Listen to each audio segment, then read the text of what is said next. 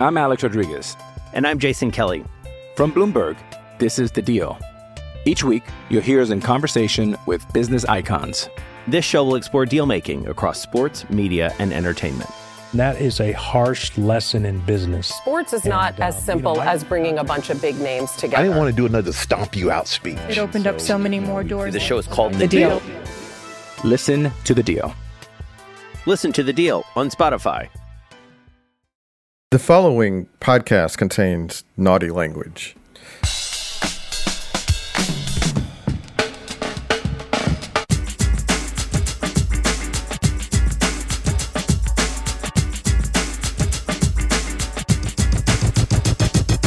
Hi, I'm Josh Levine, Slate's national editor, and this is Hang Up and Listen for the week of March 21st, 2022. On this week's show, we're going to talk about the great and terrible scenes from the opening weekend of the men's NCAA tournament, including the rise of Cinderella St. Peter's and the defeats suffered by America's team, Joel Anderson University. The Athletics' Chantel Jennings will also be here to assess the opening rounds of the women's tournament and whether the NCAA has actually made March Madness equitable. And finally, we'll discuss the Cleveland Browns' decision to trade for Deshaun Watson and sign him to a megabucks extension despite 22 active sexual misconduct suits against the quarterback. I'm in Washington, D.C., and I'm the author of The Queen and the host of the podcast 1 Year. Also in D.C. is Stefan Fatsis. He's the author of Word Freak, A Few Seconds of Panic, and Wild and Outside. Hello, Stefan. Hey, Josh. Can we tell the listeners where you're going this week? Oh, yeah. I'm going to Mexico City for the U.S. men's national soccer team game against Mexico. Critical final window of World Cup qualifying. Oh, Very wow. psyched. Mexico City, man. I've always wanted to go there. That's amazing. Yeah, it should be fun. So your assignment, Joel, is to watch the game so we can talk about it next week. I'm going to hold you to it. That's fine. I mean, this is another soccer game that has stakes, right? Like this time, it's really for real. This one has which is real going to be stakes. determinative of where the U.S. men's team stands in the world standings. That's good. Okay. Maybe Good to know I'll make a sign that says Joel Anderson loves soccer and hold it up. Maybe that's I'll be looking for it. And with us from Palo Alto, California, wearing his Clint Dempsey jersey, it's Joel Anderson. He is the host of Slow Burn Season 3 on Biggie and Tupac and Season 6 on the LA riots. Joel, we love you, Joel. No matter what gets said in this next segment, we love you. Just know that. You could have said that I was wearing an Eddie Lampkin jersey, but you passed on it. But yeah, I'm still grieving. I'm not over it yet. I don't know why I care this much about TCU basketball. I haven't been watching it all season, and then here we are this morning, still a little morose. But I'm gonna snap out of it in time for the show. I promise. Late on Sunday night in San Diego, America's team, the valiant men in purple, the alma mater of the legendary Lee Nailon. Some people call it DBU, Desmond Bain University, but I call them the Fighting Joel Andersons of Texas Christian. Anyway, the Horned Frogs had a 3-point lead over number 1 seed Arizona. Can you imagine a team that's as highly seeded as number 1? It rarely happens. But TCU had a 3-point lead, clock ticking below 13 seconds. And then the Wildcats' Ben Mathurin gets the ball between the half-court circle and the 3-point line and fires. Terry with nowhere to go. Eddie doing a nice job sliding his feet. Mathurin pull for the tie. Best player on Arizona's side just hit the biggest shot tonight. Swish, tie ball game, timeout, commercial, another commercial. Oh, now we're back.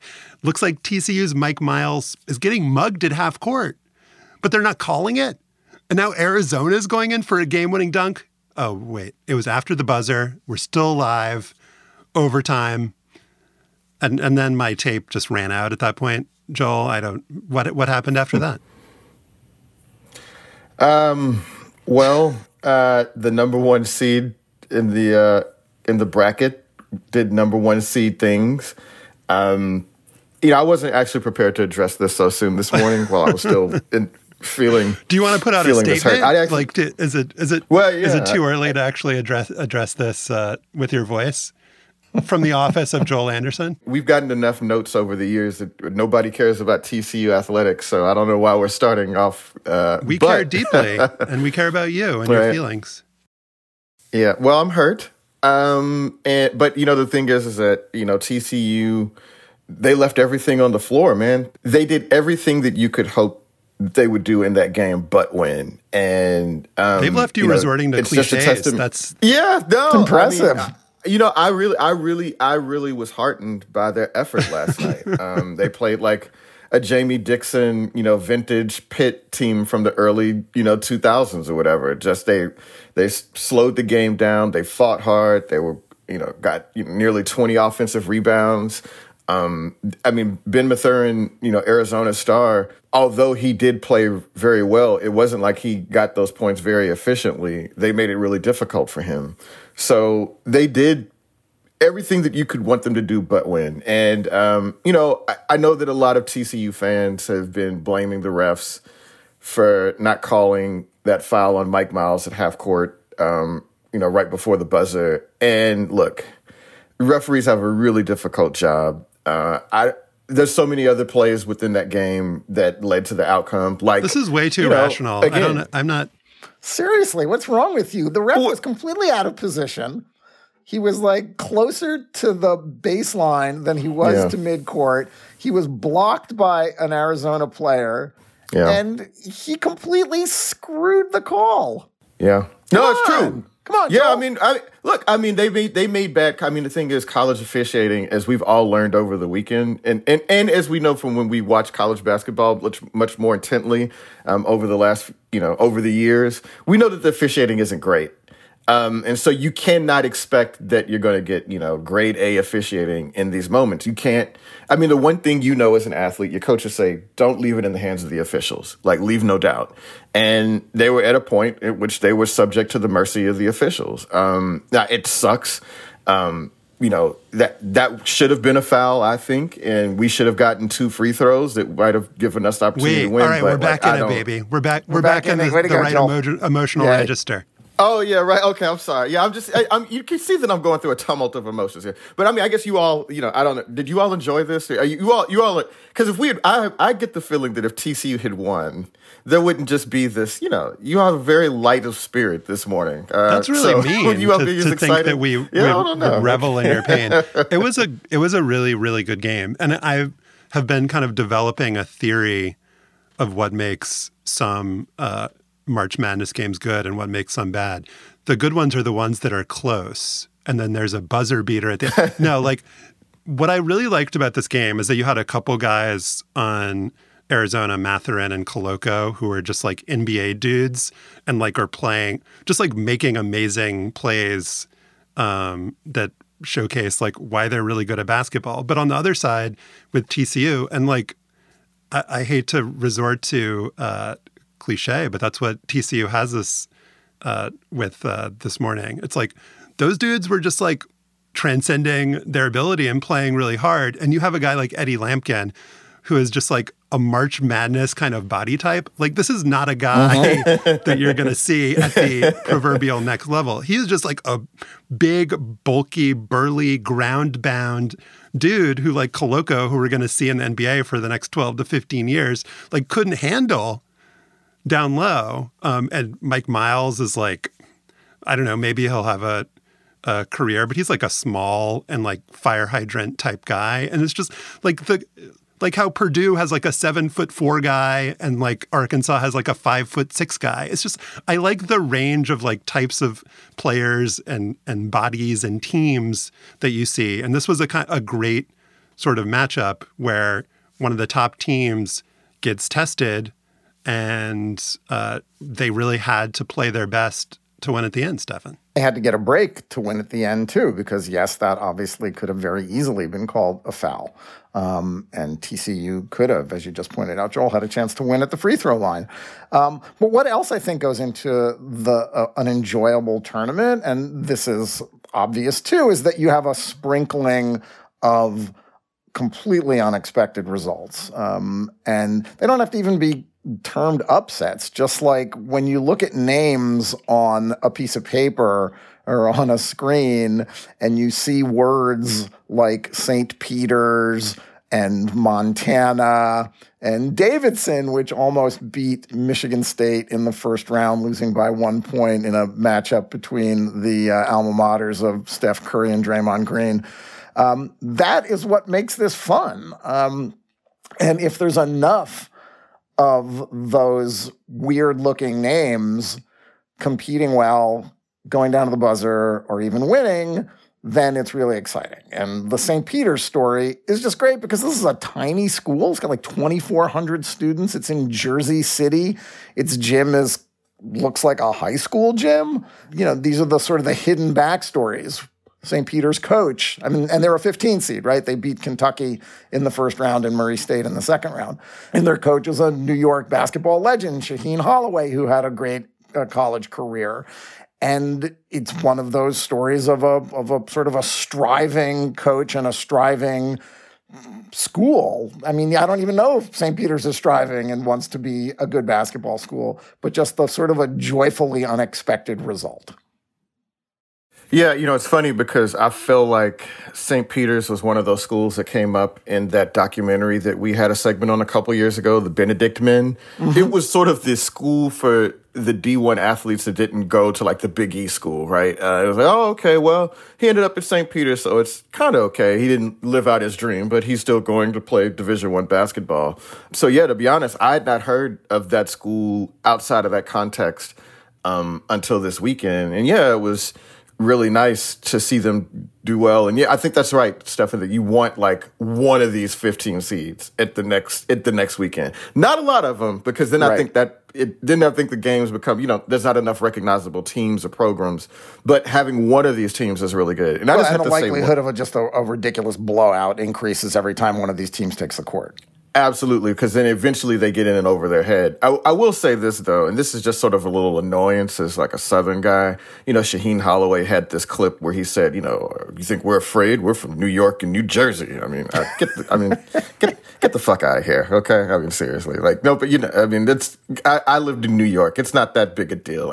All that, oh, I'm from New York and New Jersey. We're so tough. Like, that just shit is just so annoying to me. But beyond that, I'm excited for Shaheen Holloway and St. Peter's. And, you know, we also did, you know, Shaheen's, alma mater, Seton Hall, you know, who knocked them out of the tournament. Are you guys familiar with that program? So we were robbed of a TCU-Houston matchup in the Sweet 16. Yeah. And so in basketball, not in football, not in rugby, not in tennis, who does Joel Anderson root for in a TCU-Houston basketball game? And has that ever come up? Yeah, that would have killed me. As a child, like pre-1996, it's University of Houston all the way. I have not spent a lot of time rooting for TCU basketball since like 1998. You mentioned Lee Nalon. That was like when TCU was last like a really good basketball program. So but this team is super fun. How could you root against Eddie Lampkin and Mike Miles? Yeah, right. I think that like I didn't and Charles O'Bannon Jr. Invested. Does that make anyone else feel old? Oh yeah, no, absolutely. Shaheen Holloway makes me feel really old. Right. I mean, I did not realize I would get as emotionally invested in TCU's run until, you know, till the game got started last night, and I was like, oh shit, like I'm falling for this. Like I did not want it to hurt like that. I knew that it was a mistake. So yeah, probably I would have gone for TCU. But yeah, like it's easy now. I can switch all my affection to the University of Houston, which is shaping up as one of the best teams in the tournament. And in fact, I was looking at my boy Myron Metcalf's. He reseeded all of the top 16 teams left in the tournament, and he has Houston as like the fifth best team of the 16 teams left. So they actually have a legitimate chance to go pretty far too. So you know, it all worked out. Now I'm rooting for a team that has a legitimate shot to do some damage over the next 2 weekends. Also, Ben Mathurin is going to single-handedly decimate your life and childhood by destroying all of your teams. But he'll slay both of my favorite teams. No, I hope not. I also learned to not like Arizona after last night. Like I'm not like tripping on them celebrating like some TCU fans, but like I saw enough of them that I'm like, okay, I don't want to see you all anymore after next week. Okay, so there were a handful of games that fit into the same, I think, category of as Arizona TCU, where you have high level play on both sides, really good teams and really good players pushed to do something transcendent in order to win. I would put Duke, Michigan State in that category, which actually led me to wonder, like I kind of want to rag on Coach K, but I feel like watching that game, like Michigan State has a lot of like really good players and like a 7-foot dude who's like super like can shoot. And it's like, why do you have so many losses? Is Tom Izzo? Do we need to get a new guy in there? Maybe he needs to retire. Get somebody to give that team a little juice. But to see like Paolo Banchero really like nail a bunch of threes and play like he's capable of playing down the stretch. Jeremy Roach, kind of like small point guard, a little overpraised, but to watch Banchero do his thing, that was really fun. And then Gonzaga and Memphis, again, like you have like Gonzaga losing by 10 at halftime and winning by 20 because they played how they had to play in the second half. And like you were about to say, Josh, the players who needed that we want to see do well did well. Yeah, Holmgren, Nembhard, Timmy, all played really well in the second half. But then I feel like there's a higher proportion than usual of games that are just absolute trash. And I say this only slightly because I'm salty about the LSU-Iowa State game. But Wisconsin-Iowa State, I like flipped over there by accident at some point. And they were running a montage of like number 34 from Wisconsin, and his attribute from that game they're praising is that he had drawn 9 fouls against the opposing team. And when they're running the opposition, Wisconsin had something like 30 points. So just absolute garbage basketball. And one of my pet peeves is when you have like NBA people or people that just like are fans of sports that are not college basketball, just like firing off tweets. They're just like, college basketball is so terrible. Wow, this sport is really bad. And wait, what's your rejoinder to that? Because it is bad. My rejoinder to that is like some of the games are bad and some of the games are good. There are a lot of games happening at the same time, and you can make a life choice not to watch Wisconsin-Iowa State. I would recommend that life choice to anyone and everyone. But like March Madness solves for that by having single elimination games. It's like, what would you do to address it? Well, maybe, like, could you imagine watching a 7-game series of Wisconsin-Iowa State? Like, the NCAA gets a lot of things wrong, but like they definitely nailed that one. And so it's just like the opening 2 rounds, you have a lot of teams that don't have great players. And if good defense is being played, then they look even worse than they are. And good defense is often being played because everybody's trying like as hard as they possibly can because they actually care about this tournament. But then you have so many games happening that like in whatever window, there's going to be like something to watch where teams are playing competently and have good players. Really? Okay. I have another theory. Really? The good games are farther and fewer in between than they used to be. We all sort of know that college basketball isn't what it is. And my theory is that in watching sort of the Michigan State Duke game, or even the Arizona game, in college, it seems like it's much more difficult for the stars to exert their influence over their game. Because coaches are the programs in college basketball because of all the movement that my box score indicates that Mathurin and Koloko combined for 58 points against TCU. Yeah, they exerted quite a lot. I thought. Show me. What was his shooting? What was the shooting percentage for Mathurin in that game? By the way, he was exerting. You said 30 points. Joel. His shooting percentage was he made that last shot actually. See, this is what I'm talking. But where's your expectation level, Joe? I don't turn these games on expecting them to look like NBA games. I expect them to have lots of turnovers, lots of good defense, lots of bricks, because it's college basketball. I mean, there are so many teams and only so many great players. And I think it's recency bias to think that there was some halcyon era where college basketball in the first 2 rounds of the NCAA tournament looked like the NCAA. In Joel's defense, the NBA. It just in Joel's defense, I will say this: like at whatever night that was, I turned on Arkansas and New Mexico State, and when I think of Arkansas and New Mexico State, I think of like 2 high-flying programs dating back decades, where you're imagining a score that's like 98-94 in overtime, like 40 minutes of hell. Todd Day, Lee Mayberry, the old school, Corliss Williamson. And then, great. Stefan, I turn on this game and it's like 30-28 with like 3 minutes left. It's like, what the hell is going on? What the hell is going on with you people? You're disgracing your legacies. Well, I think because like with every team, you can pinpoint an era where there was something remarkable about it. And your brain goes back there. So you think Arkansas, you're thinking 40 minutes of hell. That was 30 years ago. But Arkansas is a 4 seed. They're good. They have good players. Right. They're good. They're still good. Yeah, I mean, again, I don't want to denigrate the game too much because it is like a really good product. It's entertaining to watch because the games are close and competitive and they're being hard fought. But I do think that there is something to the idea that coaches have a way of minimizing the influence of the 5-star, the real freak talents. The guys like Chet Holmgren. We'll see his talents flourish on another level, but in college, for whatever reason, the games seem a lot more buttoned up. They're a lot tighter. It's just really hard to see guys open things up in these games, and it's just not a really attractive brand of ball. Michael it doesn't Jordan, mean that it's not right. I mean, this also is not new, and as it ever was. I mean, but I feel like the difference is that by the time you got to this level of the game, that like every team has an NBA player. Like I feel like maybe at least one guy that had like a real future. And I'm looking at like a lot of these games, and I'm like, well, what? Wisconsin and Iowa State. I'm sure, maybe somebody's going to go to the NBA out of that game, I guess. I don't know. Davis. But it did not. Johnny Davis. Yeah. I didn't see it that much. So anyway.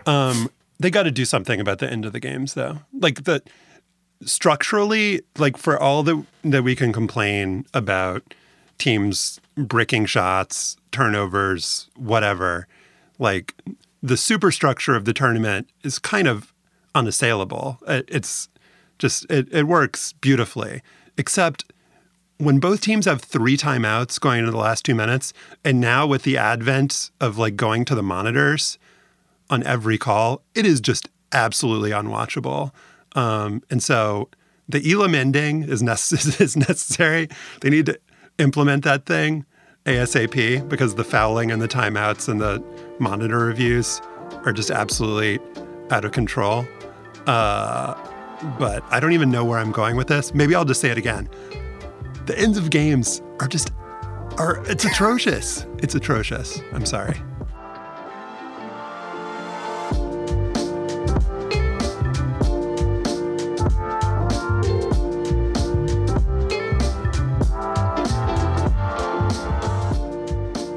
Up next, The Athletic's Chantel Jennings on the women's tournament.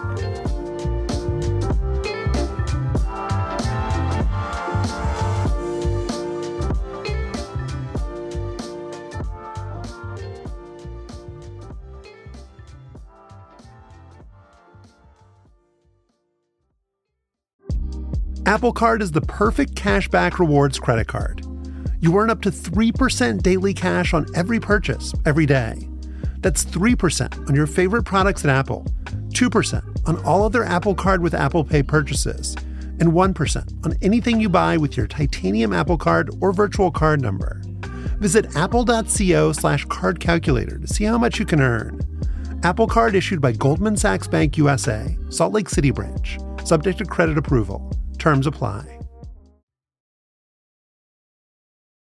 1 year ago, Sedona Prince of the Oregon Ducks posted a TikTok video comparing a weight room at the NCAA women's basketball tournament, 1 stack of 12 dumbbells, with one at the men's tournament, an actual, normal, gym-like space with hand weights, free weights, and machines. The video went viral, and the NCAA, which is hard to shame, was shamed into addressing the historic and gaping inequalities. After commissioning a report from a civil rights law firm, the women's tournament now has 68 teams, just like the men, and is branded March Madness, just like the men. The NCAA also evened up some perks, swag bags, yogurt bars, pasta stations. At the Final Four, the men and women both will be able to relax in lounges with a ping pong table, 3 big screen TVs, and exactly 28 pillows. Chantel Jennings covers women's basketball for The Athletic. She is with us now. Welcome back to the show. Thanks for having me. All right, we're going to talk about the equity efforts in a bit, but let's start with the games. The women's tournament is also looking more like the men's on the court with more early round upsets. 2 number 2 seeds, Iowa and Baylor, went down on Sunday to number 10s, Creighton and South Dakota. That brought the number of wins by double-digit seeds to 8, with 8 second-round games still to be played on Monday. By comparison, the men's bracket through 2 rounds has seen 12 wins by double-digit seeds. So, Chantel, is this a sign that the women's field is generally getting stronger overall? And if so, why? Yeah, I think so. And I've actually been asking a bunch of coaches this exact question because I think parity, in the 50th year of Title IX is sort of on the minds of so many people as we talk about women's sports. And I think, like everything, there's probably 27 different reasons why, but there's a few different reasons specifically that I think we're seeing it right now. Overall, I think just women in sports over time, there's been more enrollment at the youth levels, more investment in sort of the AAU, grassroots, EYBL. So you're seeing sort of the level of the average player is just higher. So, a rising tide lifts all boats, right? And so the average level of the player, of the female player coming into college is higher. But I think we're also kind of seeing a direct effect of the COVID year. You look at some of these upsets, and the COVID year provided a few things. Any player who played last year got a bonus year. So you look at a team like South Dakota. They have 3 super seniors, players that shouldn't necessarily be playing right now, that in the before times wouldn't have eligibility. You look at other teams in this tournament, there are a lot of players that, in 2017, 2018, they wouldn't be playing. They would be either, trying to have a professional career in the WNBA, professional as something else. But they're having their 5th or their 6th, or in the case of Ali Patberg, a 7th year at the college level. And then I think you're also seeing sort of the players who opted to not take that year and leave for the WNBA draft. Those weren't the mid-major players. Again, South Dakota, those players aren't opting into the WNBA draft. Players from Baylor, Dejanay Carrington, DiDi Richards, they did. You look at that matchup and okay, if DiDi and Dejanay had stayed, this is potentially a much different game. And then elsewhere, the transfer rule. No one had to sit out. You look at the Iowa-Creighton game. Lauren Jansen, who hit that game winner for Creighton, came from Iowa last year. In the before times, would have been sitting out this season. She's not. She's playing immediately. And so I think it's sort of this confluence of a lot of events, both long-term and short-term, that we're seeing sort of hit right away. Chantel, we talked about the parity piece of this, but, was there any sense that Iowa and Baylor were particularly vulnerable this year, or at least so vulnerable that they might struggle before they even got to the second weekend? Because, for instance, Caitlin Clark and the Hawkeyes, they had pretty much their worst offensive game in the last 2 years. It's not like anybody could have predicted that, right? Well, neither one of these teams has a ton of depth. And so when you look at a team like Iowa, Caitlin Clark and Monica Czinano are the offense. And Creighton basically said, we're going to have someone not named Caitlin Clark beat us. They filtered 3 different defensive players onto her to keep them really fresh. They were super physical with her and basically said, you are going to beat us at the free throw line, not at the 3-point line. It was a gamble, but it paid off. Baylor, I've been worried about their depth all year. They are a team that ran 6 deep, maybe 7. And so again, that's if you get into foul trouble, and the tournament has seemed to be more physical. A lot of power conference coaches are complaining a little bit about the refs letting a little more go this year. But it's been a really physical game. And I think that, again, you sort of see these teams that maybe aren't as cohesive as other teams where they have more turnover from the years before.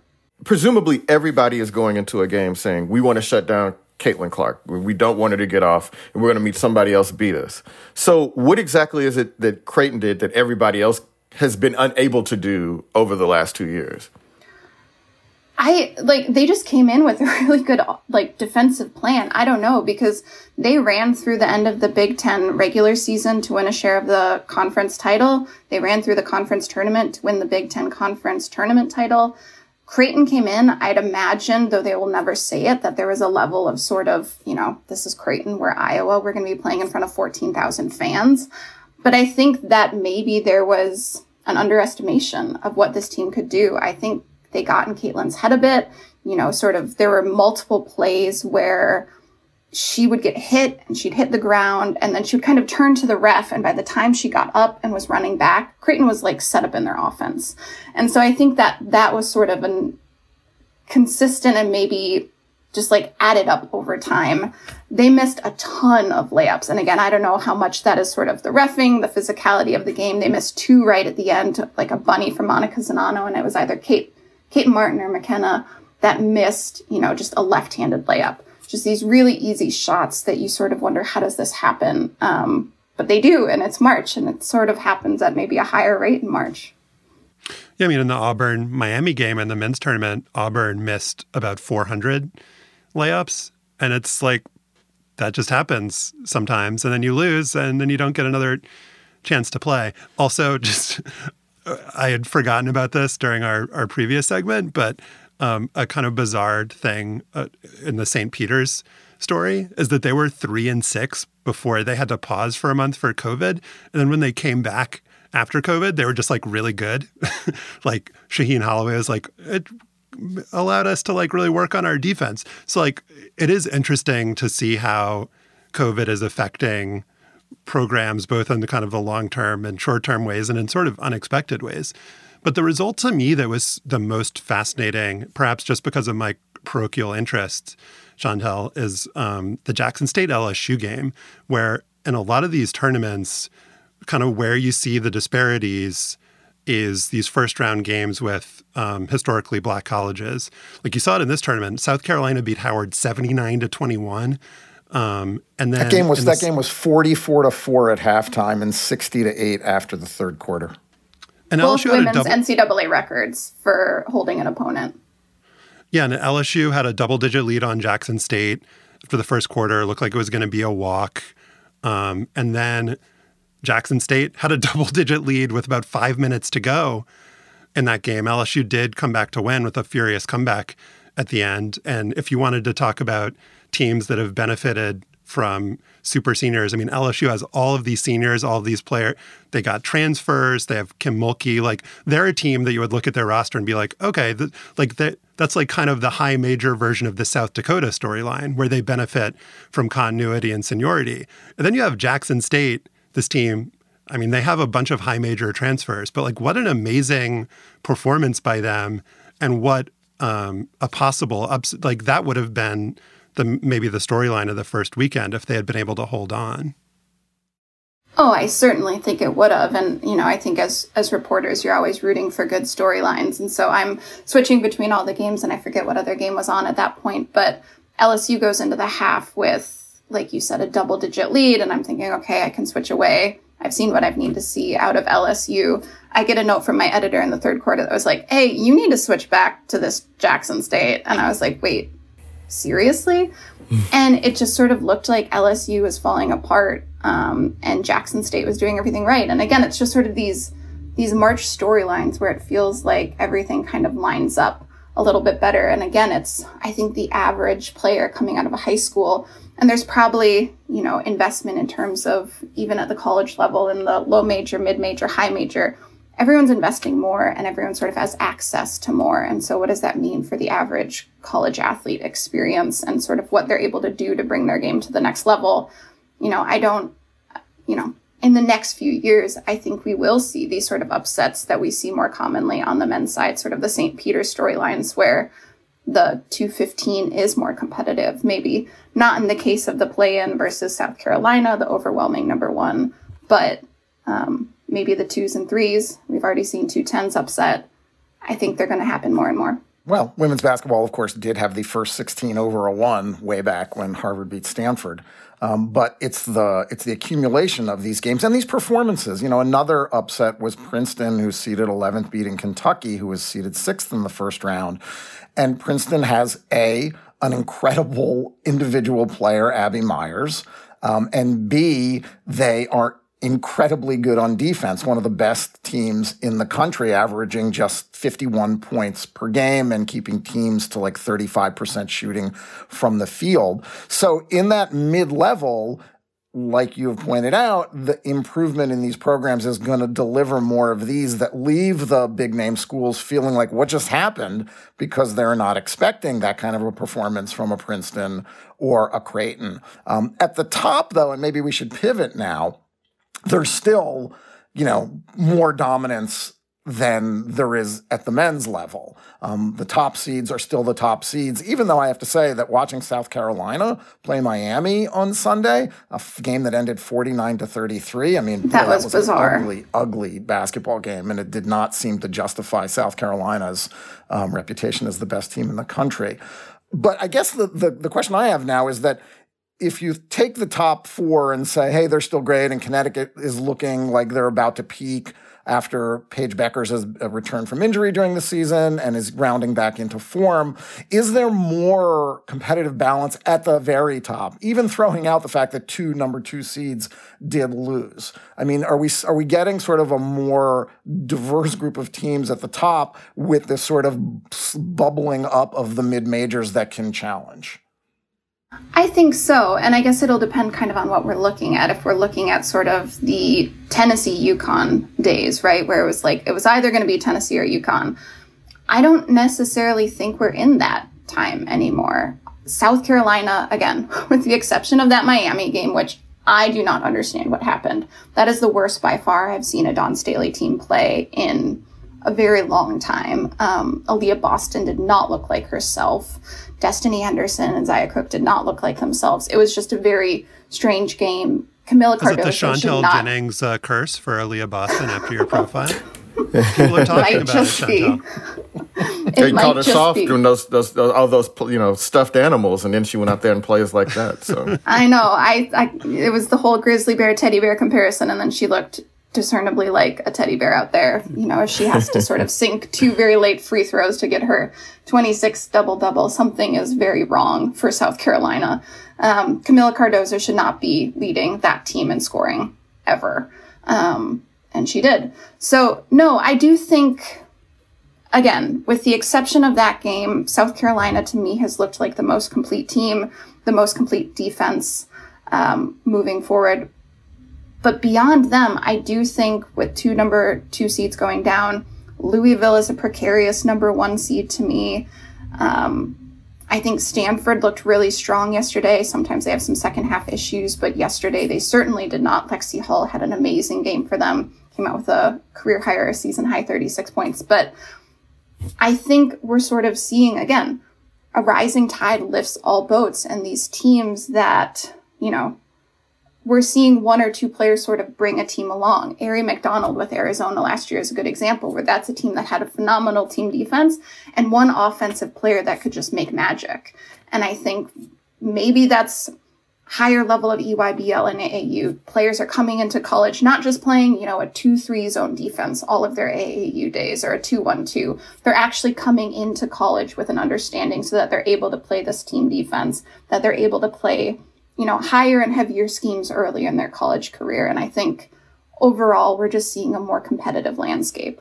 So, Chantel, it does seem like we've come a really long way since Sedona Prince's video last year, when she posted a video to social media highlighting like the disparities between the men's and the women's tournaments. But is it that simple? Did that video directly lead to all of the changes that we're seeing in the presentation of the women's tournament this year?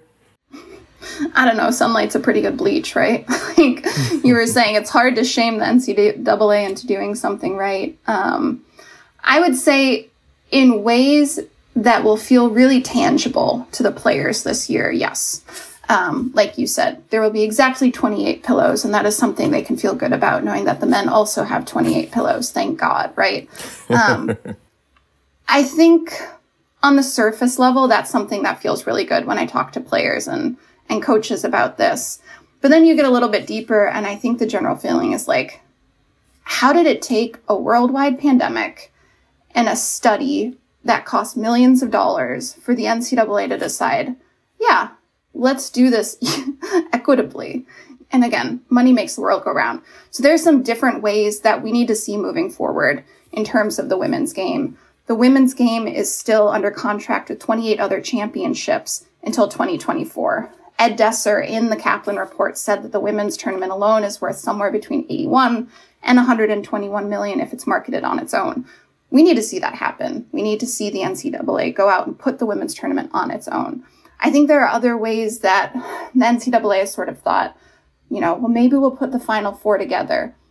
Talk to the women's coaches. That's not something they want. Equitable doesn't just mean like give them the exact same thing. It's listening to them and investing the same amount of time and money and figuring out the best situation for these two championships that are the same, but are also, not the same. Maybe the women don't want that. And when you talk to the women's coaches, the vast majority of them don't want to have it with the men because ultimately they don't trust that the NCAA could pull it off equitably. And I think looking, even sort of further down the line, the performance fund right now that the NCAA gives out to conferences, it's only for men's tournament appearances. There's none for the women. And so there's sort of all of these ways tangibly, again, the women are going to get to play ping pong at the Final Four this year. That's great. The fans are going to have a better experience at the Final Four this year. That's great. There were the play-in games. That's great. Sort of all of these things that you can say, 2 thumbs up to the NCAA. But I think moving forward, there are these changes specifically when it comes to finances that are going to have a much larger impact on the conferences and the women's game overall. It's funny that the kind of big complaint about men's college basketball, sort of exemplified by Shabazz Napier making his comments about the billions that were coming into college basketball's coffers while players can't afford to eat, is just that these players are being exploited by rapacious capitalists and not being compensated for it. Whereas in the women's game, the issue is that they're not being exploited by rapacious capitalists. It's like they're leaving all this money on the table that would probably not get passed along to the players. But it's just funny that sexism can trump capitalism in a lot of different cases, because it just seems odd that they would willfully leave all of this money on the table. But it's been notable to see the Buick ad campaign running throughout the men's tournament that has the blank screen with audio of Arika Ogunbowale's game winner saying, you probably didn't see this, and noting the disparity that 40% of athletes are women, but they get less than 10% of the media coverage. So a company like Buick is like, oh, we can get some social capital by pointing at, by being pro-woman in this context and making, a good point that should be made. And so it does feel like things are changing. And the question is, when the changes happen, like you said, will they listen to what teams and coaches and the sports organizers want? Or will we see a kind of economic exploitation that won't ultimately be appreciated? Well, I would jump in and also say that the one thing we haven't mentioned here is that the economic advantages for women under name, image, and likeness are important and will further push the NCAA and conferences to do more with women athletes. Paige Beckers of Connecticut, The Athletic did a piece about her NIL status. Forbes recently estimated she is a few deals away from reaching $1 million in endorsements.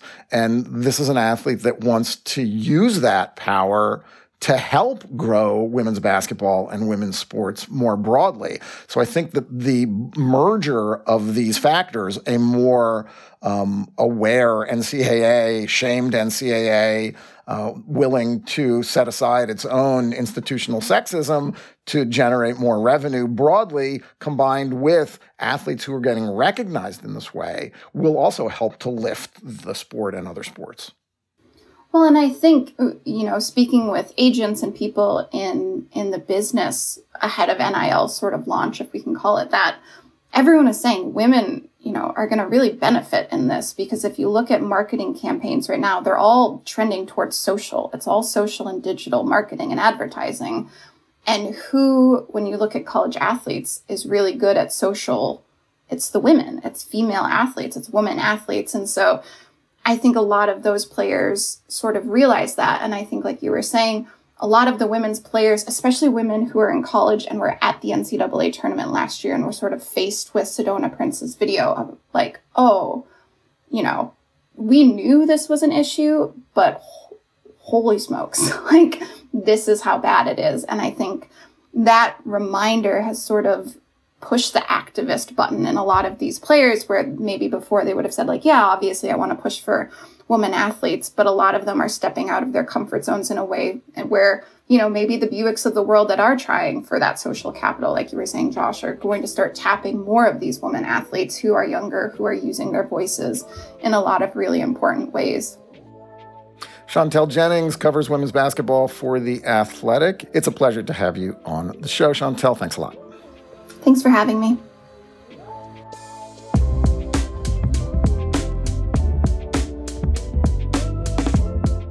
In our next segment, we'll talk about the Cleveland Browns signing Deshaun Watson.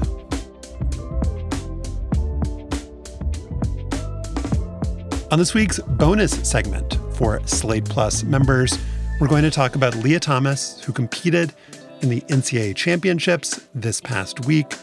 We'll talk about how she did, what the protests look like, and the conversation around her victory and the future of trans participation in sports. If you want to listen to that, you need to be a Slate Plus member. And if you are a member, you get no ads on any Slate podcast. You get bonus segments on this show and others like Slow Burn. And you support our show. The show would not be possible without your support. Slate Plus helps keep the show going. To sign up, go to slate.com/hangupplus. Again, that's slate.com/hangupplus.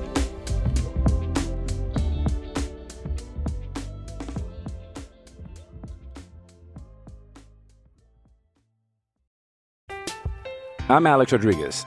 And I'm Jason Kelly. From Bloomberg, this is The Deal. Each week, you'll hear us in conversation with business icons. This show will explore deal-making across sports, media, and entertainment. That is a harsh lesson in business. Sports is not as simple as bringing a bunch of big names together. I didn't want to do another stomp you out speech. It opened up so many more doors. The show is called The Deal. Listen to The Deal. Listen to The Deal on Spotify. On Sunday, 2 days after the Cleveland Browns traded for Houston Texans quarterback Deshaun Watson, franchise owners Jimmy and Dee Haslam finally released a public statement to address their controversial acquisition. Many of you already likely know that 22 women have filed civil suits against Watson and accused him of sexual assault and sexual misconduct.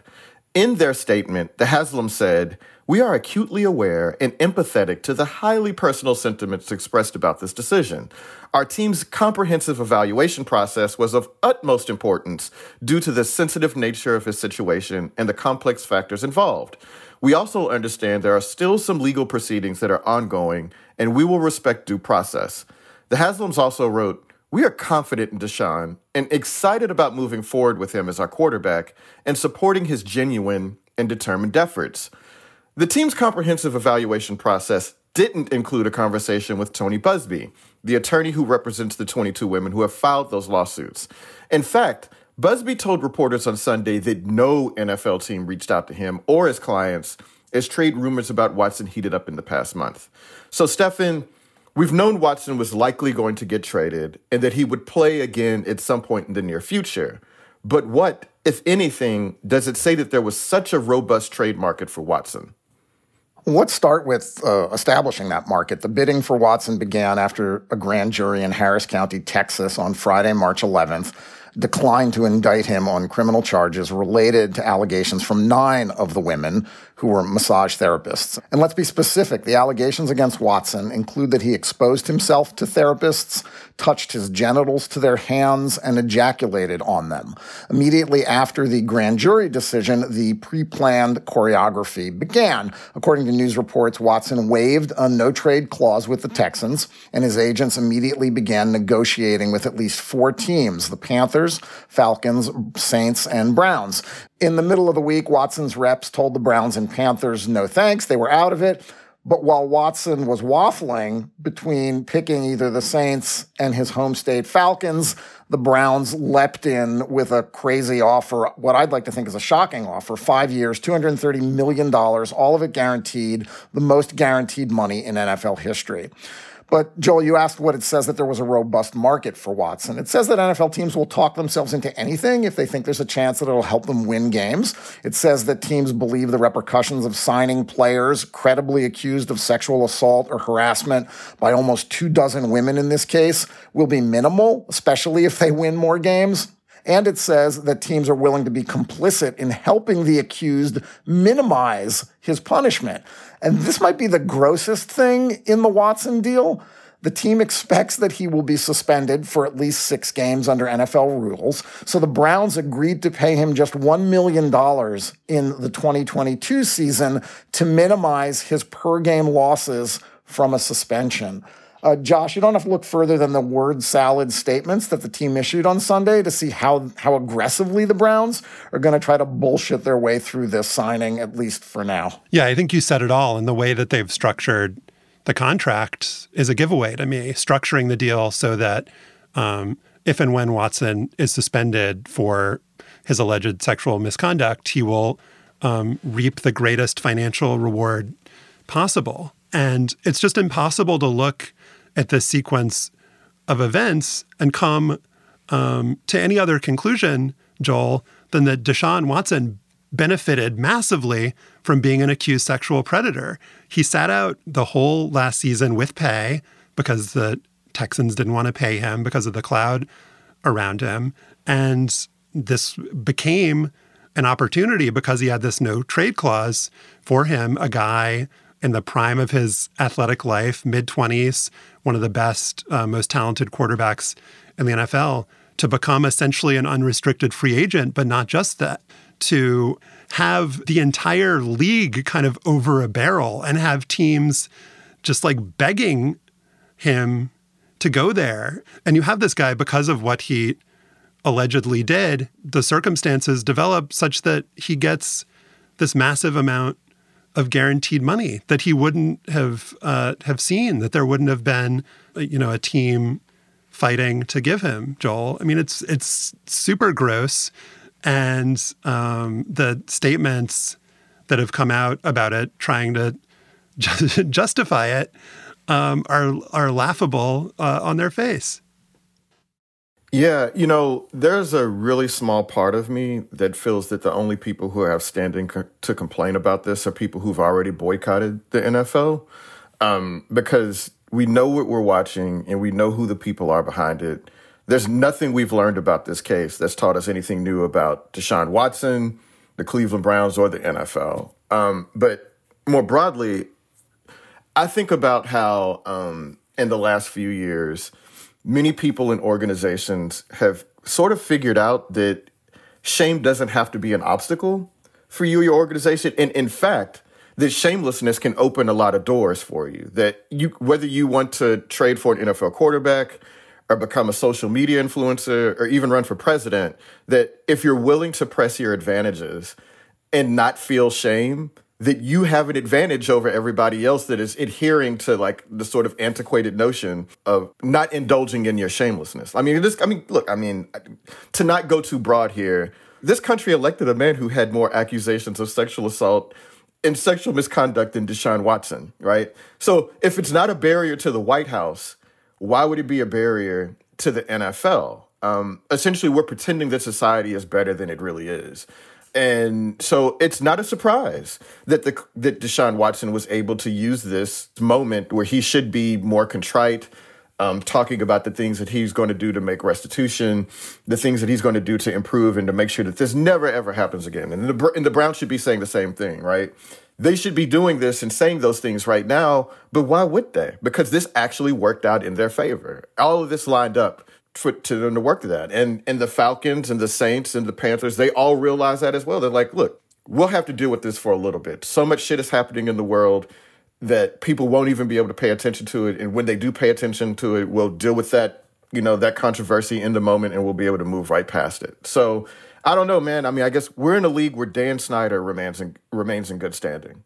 Where Jerry Jones's spokesperson was allowed to resign despite accusations that he was basically a creep.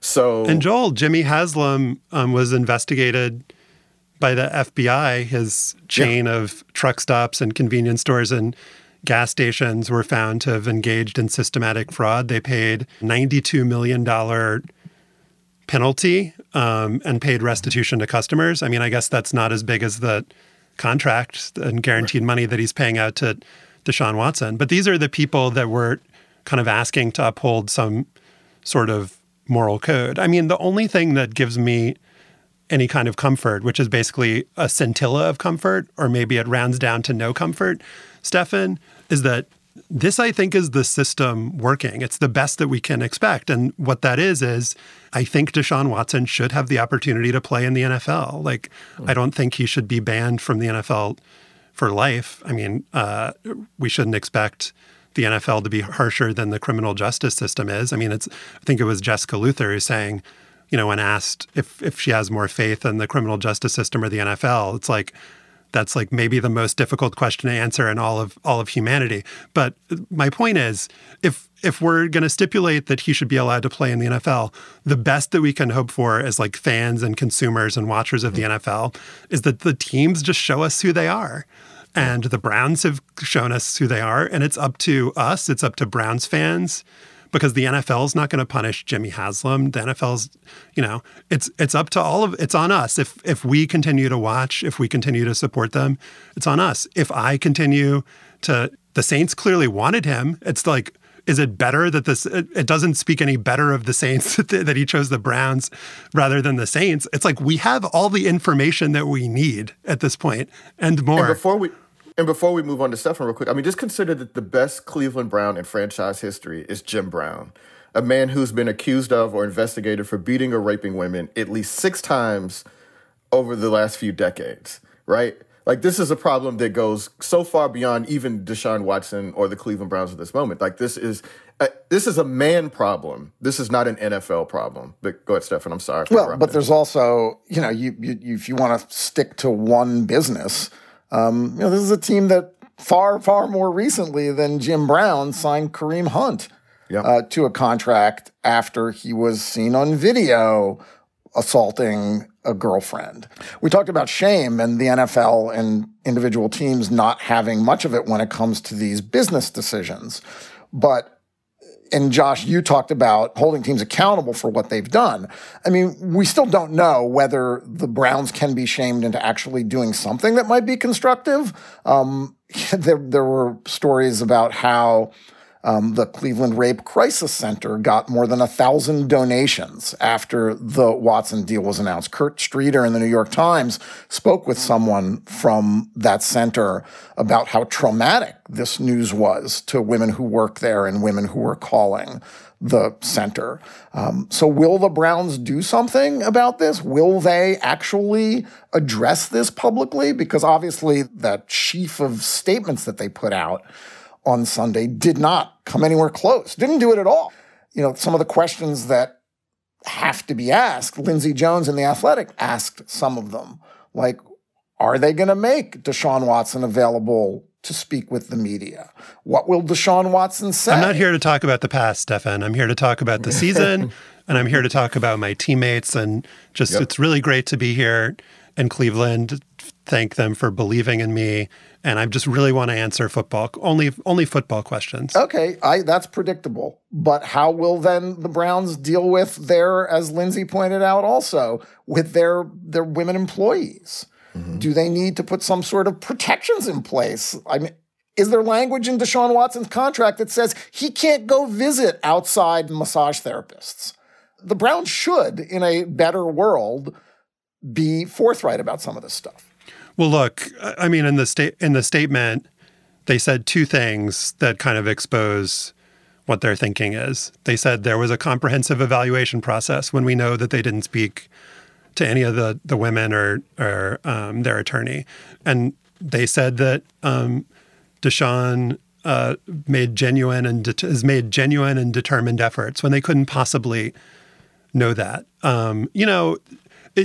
Based on all of the reporting we've seen, Joel, the entire NFL was waiting for that grand jury not to indict. And it seemed like there was an expectation that they wouldn't. I mean, we know that these kinds of cases with no witnesses are extremely challenging to indict, but it just seemed like everybody was waiting to have permission to do what they knew that they were going to do or always wanted to do.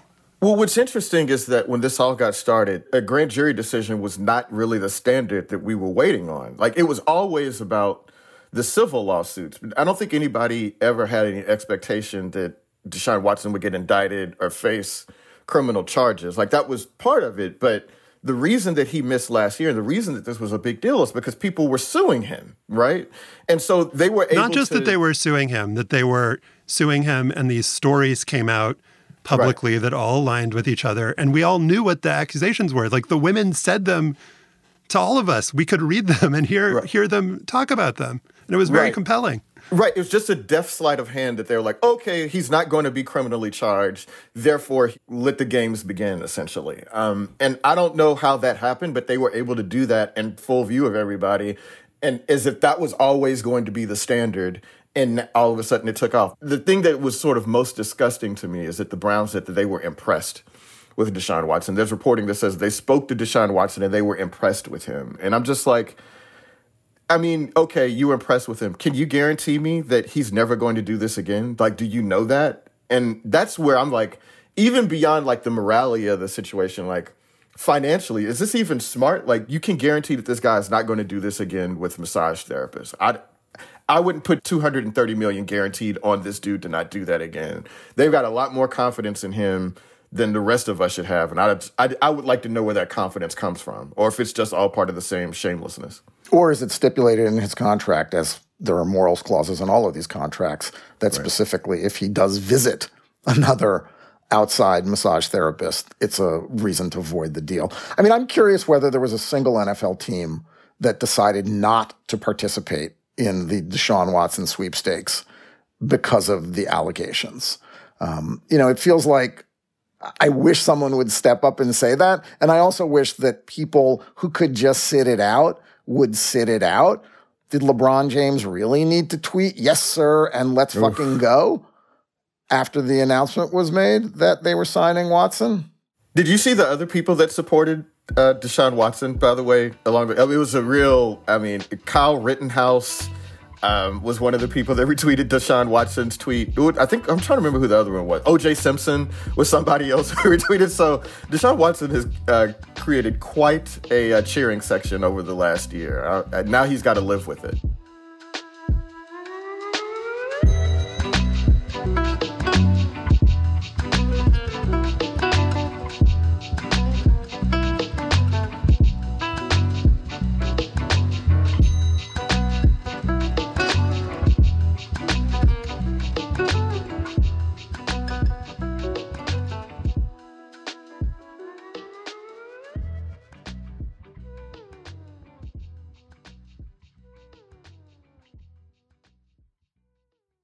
Hello, it is Ryan, and I was on a flight the other day playing one of my favorite social spin slot games on ChumbaCasino.com. I looked over at the person sitting next to me, and you know what they were doing? They were also playing Chumba Casino. Coincidence? I think not. Everybody's loving having fun with it. Chumba Casino is home to hundreds of casino-style games that you can play for free anytime, anywhere, even at 30,000 feet. So sign up now at ChumbaCasino.com to claim your free welcome bonus. That's ChumbaCasino.com and live the Chumba life. No purchase necessary. VGW. Void where prohibited by law. See terms and conditions. 18+.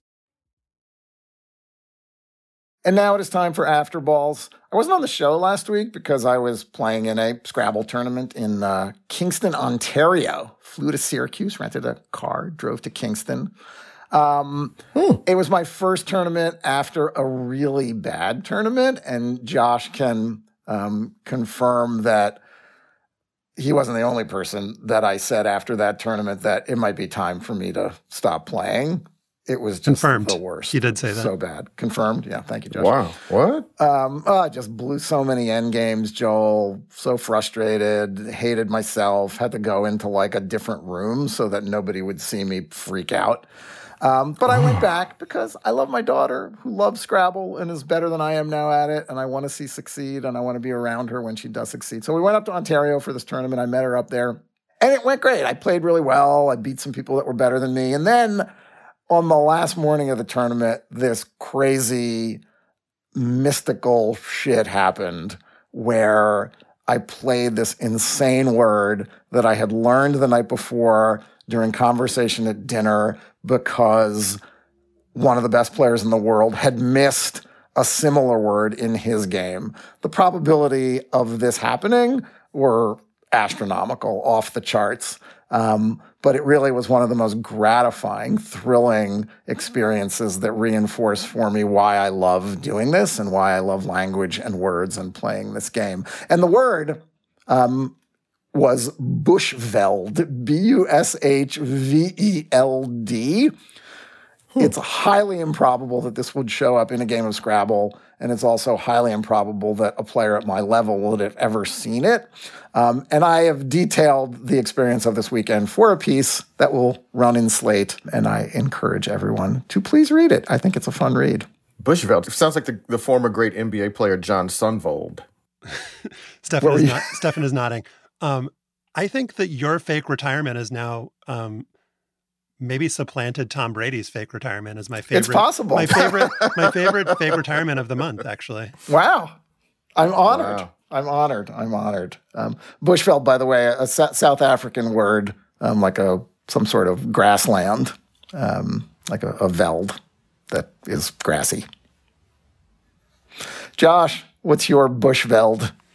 My Bushveld is also about word games. There's this thing called Wordle. Maybe you've heard of it. You get 6 chances to guess a 5-letter word. It's gone a little viral. It's now a part of my morning routine along with a bunch of alternate versions. There's Dordle, where you try to guess 2 Wordles simultaneously. I'm guessing you know about that one, Stefan. Mm-hmm. Stefan's a big Dordle guy. I just also learned about an even better one. I learned about this from a Mina Kimes tweet, so thank you, Mina. Octordle, where you guess 8 Wordles at once, which is maximum fun if you're nuts like Stefan is. But there are also, I have not played that. You gotta do Octordle. You get 13 tries to guess 8 words. But there are also Wordle variants that use the same general approach to gamify other stuff. There's Worldle, where you try to guess a country based on a silhouetted black and white image. An image that's generally not helpful because it's always some weird-ass island that nobody's ever heard of. I got Madagascar the other day. Yeah. Did you get Diego Garcia? I bet you didn't. There are also sports versions, though. There's Gordle, where you guess an NHL player's name. There's also Wordle, that's war as in wins above replacement, where you try to identify a Major League Baseball player. There are a bunch more, too, and what you guys perhaps we're not anticipating going into today's taping is that the 3 of us are going to cooperatively play 2 of them right now, live here on the air. So Joel and Stefan, I am going to share my screen. Oh, boy. Here we go. Sharing my screen. Always dangerous to share one screen. Can you see that? Yes. Yeah.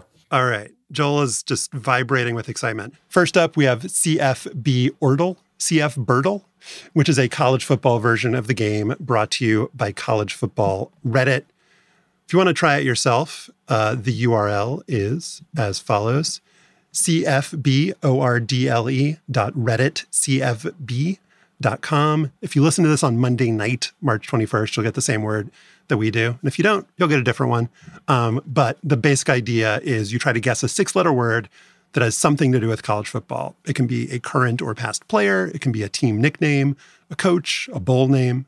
Joel, I was thinking I would be thrilled if you wanted to volunteer a guess, but I was thinking we could do Cougar just in your honor here. Yeah. Can I just say, I've never played Wordle. I've gone out of my way to not know what's happening here, but I was just going to go with orange, like Orange Bowl. But right. Cougar's fine. Wait, isn't this 5 letters, though? Oh, wait, it's 5 no, letters. I thought it was... Oh, I'm looking Cougar at 6 down the line. Do not work. I'm just. I was going. Okay, thank you, Stefan, for fact checking. That's those years of playing Scrabble that have brought me to this point. Yeah, I'm the expert here, guys. I think Peach is a really good guess. You got some vowels. Yeah. All right, we're going Peach. Yeah. I'm extremely embarrassed that I could not count to 5. All right, so we got Peach here, and we're hitting enter. All right, so not a bad start. We have a green E in the second position, and we have a yellow H in the last position, and we have no P, A, or C. So, Joel, since you haven't played Wordle, what this means is that the E is locked into that position. Whatever our word is going to have an E in the second position, and there is an H in the word somewhere other than the fifth position or the second position. So it could be HE, it could be EH, probably not. It could be E blank H. So, Stefan, what do you think? What, maybe an HE word? Come on, Scrabble man. Come on, Scrabble man. What do you got for us? Oh, I got one. How about a potential Alabama Heisman winning running back, Joel? Oh, Henry. Henry. Yeah, Henry. All right. We're going Derrick Henry for our second guess. My boy. The sentient tree. Ooh. Oh. All right. We've got H and E locked in. We've got the Y locked in. And we've got no N, but we have a yellow R. So it's got to be HER blank Y. What is the college football thing that's HER blank Y? Herb Street? Kirk? Oh, Herbie. Yeah. Maybe not. Herbie. Hold on. Oh, okay. This makes great radio. Just watch it. Yeah. Let's go with Herbie. Let's go with Herbie. I don't know if I would respect that choice if it was Herbie, but it is not Herbie. Oh! So we have HER blank Y. So it could be Herty? Hersey? Like Hersey Hawkins, but without the E. Herdy? Herfy? Hergy? Wow, we are not acquitting ourselves well here. We've gotten ourselves in quite a pickle. HERRY? Let's try Harry. Let's try HERRY. Oh, what the hell's that? No, it could be the Nikhil. R would have come up. We wouldn't have had to do that twice. The R would have come up on its own, Josh. It could have been N'Keal Harry, the wide receiver from Arizona State, although I don't think that's how you spell his name. Ray? How about Hervey? Hervey? What the hell? Oh, Herky. Probably Herky, like Herky Jerky. Oh, yeah. Herky. Herky, baby. There we go. Herky. Yeah. Good job. All right. How is that college football? Does that get y'all excited? I have no idea. Is this how Wordle works? I can kind of. What's your level of excitement, Joel, from Houston victory to TCU loss? That's kind of what our continuum is here. So like a 0 to 100. Kind of probably creeping into the upper 50s, lower 60s. That's good. Probably. That's good. That's good. Yeah. And that was after 1. Yeah. All right. Second up, and finally, we have Poeltl, which is named in honor of the San Antonio Spurs center Jakob Poeltl. Again, if you want to play along, the link for this one is Poeltl. That's POELTL.dunk.town. That's Poeltl.dunk.town. And again, if you're listening to this on Monday night, March 21st, you'll get the same player that we do. If you don't, you'll get a different player. But in this one, we're trying to guess a current NBA guy, and there is an opening clue. It's a silhouette of that player's face. Can I pause and say that Herky the Hawk is the mascot for the Iowa Hawkeyes football team? I cannot say that we guessed that based on knowledge of Herky the Hawk, but now we know. Okay. Our knowledge is growing. All right, so that could be anything. That doesn't have to be college football. That could have been college golf. I mean, that doesn't seem great fair. point. Anyway, great point. All right, so Poeltl, the NBA player guessing game. We get 8 guesses. Are you guys ready to see the silhouette? And this could be any current NBA player. I've never played that college football thing before this morning, but I do actually do Pirtle every day. And I correctly guessed yesterday that the player was Bones Highland.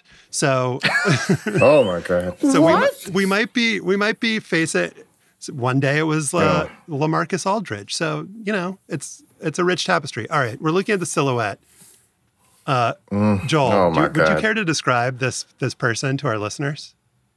Well, this looks like if Big Bird played in the NBA. Like it just kind of like he has kind of not a afro, but kind of the hair that like I have. You know what I mean? Like a little dude, but a little more on the side. A little more like on the sides. Yeah, I have a fade. He didn't fade up his sides. No, he looked. Yeah, I got a couple possibles. All right, got. I was going to go with Andrew Wiggins for me. Oh, that's I was going to go with either Joel Embiid or Jimmy Butler. I think Jimmy got a little bit more like We're going to go with Andrew Wiggins because Joel said it first. Here we go. Oh, that is not correct. All right, so here's the information that we have, and this is the way that Pirtle works. So we know that the player's in the Western Conference. We got a green there, and we know that his age is within 2 years of 27, which is Andrew Wiggins' age. But he is not on the Golden State Warriors, not in the Pacific Division, not a forward. He's shorter than 6'7", and he is actually, his number is less than 22. All right. So basically all we know is that it's really nothing to do with Andrew Wiggins. And not in the Pacific Division. Okay. So let's see. Let's go back to our silhouette. Can we see the silhouette again? Yeah. Yeah, we'll see that silhouette. So this could be a guy in the like kind of Mavericks, Spurs, Pelicans, Rockets, Grizzlies sort of region in the country.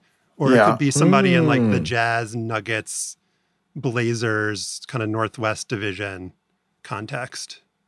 So we should pick. Could be. I mean, it's not CJ McCollum. CJ McCollum, right? no. He's too old. Because I don't think CJ has that hair now. Too old, yeah. Not like that, no. People are growing it out now. It should tell you when the silhouette was taken. Is this from like the player headshot at the beginning of the year? Probably. I'm going to guess Nasir Little. How about that? Sure. Really? Very random. Okay, go for it. All right. It is not Nasir Little. And it's okay, we know that it's not the Northwest Division. So it has to be somebody in the division. I can't remember the name of it. I think Southwest. The Mavericks division. The Mavericks, Rockets, Spurs, Pelicans, Grizzlies. Yeah. That context. And it's somebody it's a guard who's shorter than 6'5". So that's some new information for us. Okay. A guard shorter than 6'5". And his number is between 9 and 22, between 10 and 21. What about Jalen Brunson? Okay. I was going to go with Kevin Porter Jr., but there you go. That's fine. So I don't think it would be Kevin Porter Jr. because this guy's older than 22. How old is Kevin Porter? Okay. You're right. Okay. Jalen Brunson. Dallas Mavericks. Oh! Come on! Oh my God! Wow! Whoa! Wow! Damn. This was not a setup. I guess I haven't watched a lot of Mavericks games. I didn't know Jalen had his hair like that. Congratulations to me. Yeah. Thanks for saving us. And to Herky the Hawk. I would love to hear from our listeners how painful that was to listen to. If that was just like the most brutal, unenjoyable segment of all time. It's Pirtle. It's CF Bortle. You can try them. We'll put links in our show notes. And that is our show for today. Our producer is Kevin Bendis. To listen to past shows and subscribe, or just reach out, go to slate.com/hangup, and you can email us at hangup@slate.com. Don't forget to subscribe to the show and rate and review us on Apple Podcasts. For Joel Anderson and Stefan Fatsis, I'm Josh Levine. Remember Zelmo Beatty, and thanks for listening.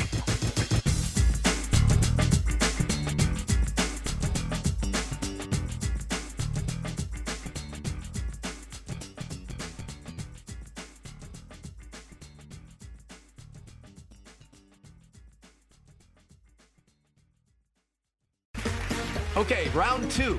Name something that's not boring. A laundry? Ooh, a book club. computer solitaire, huh? Ah, sorry, we were looking for Chumba Casino.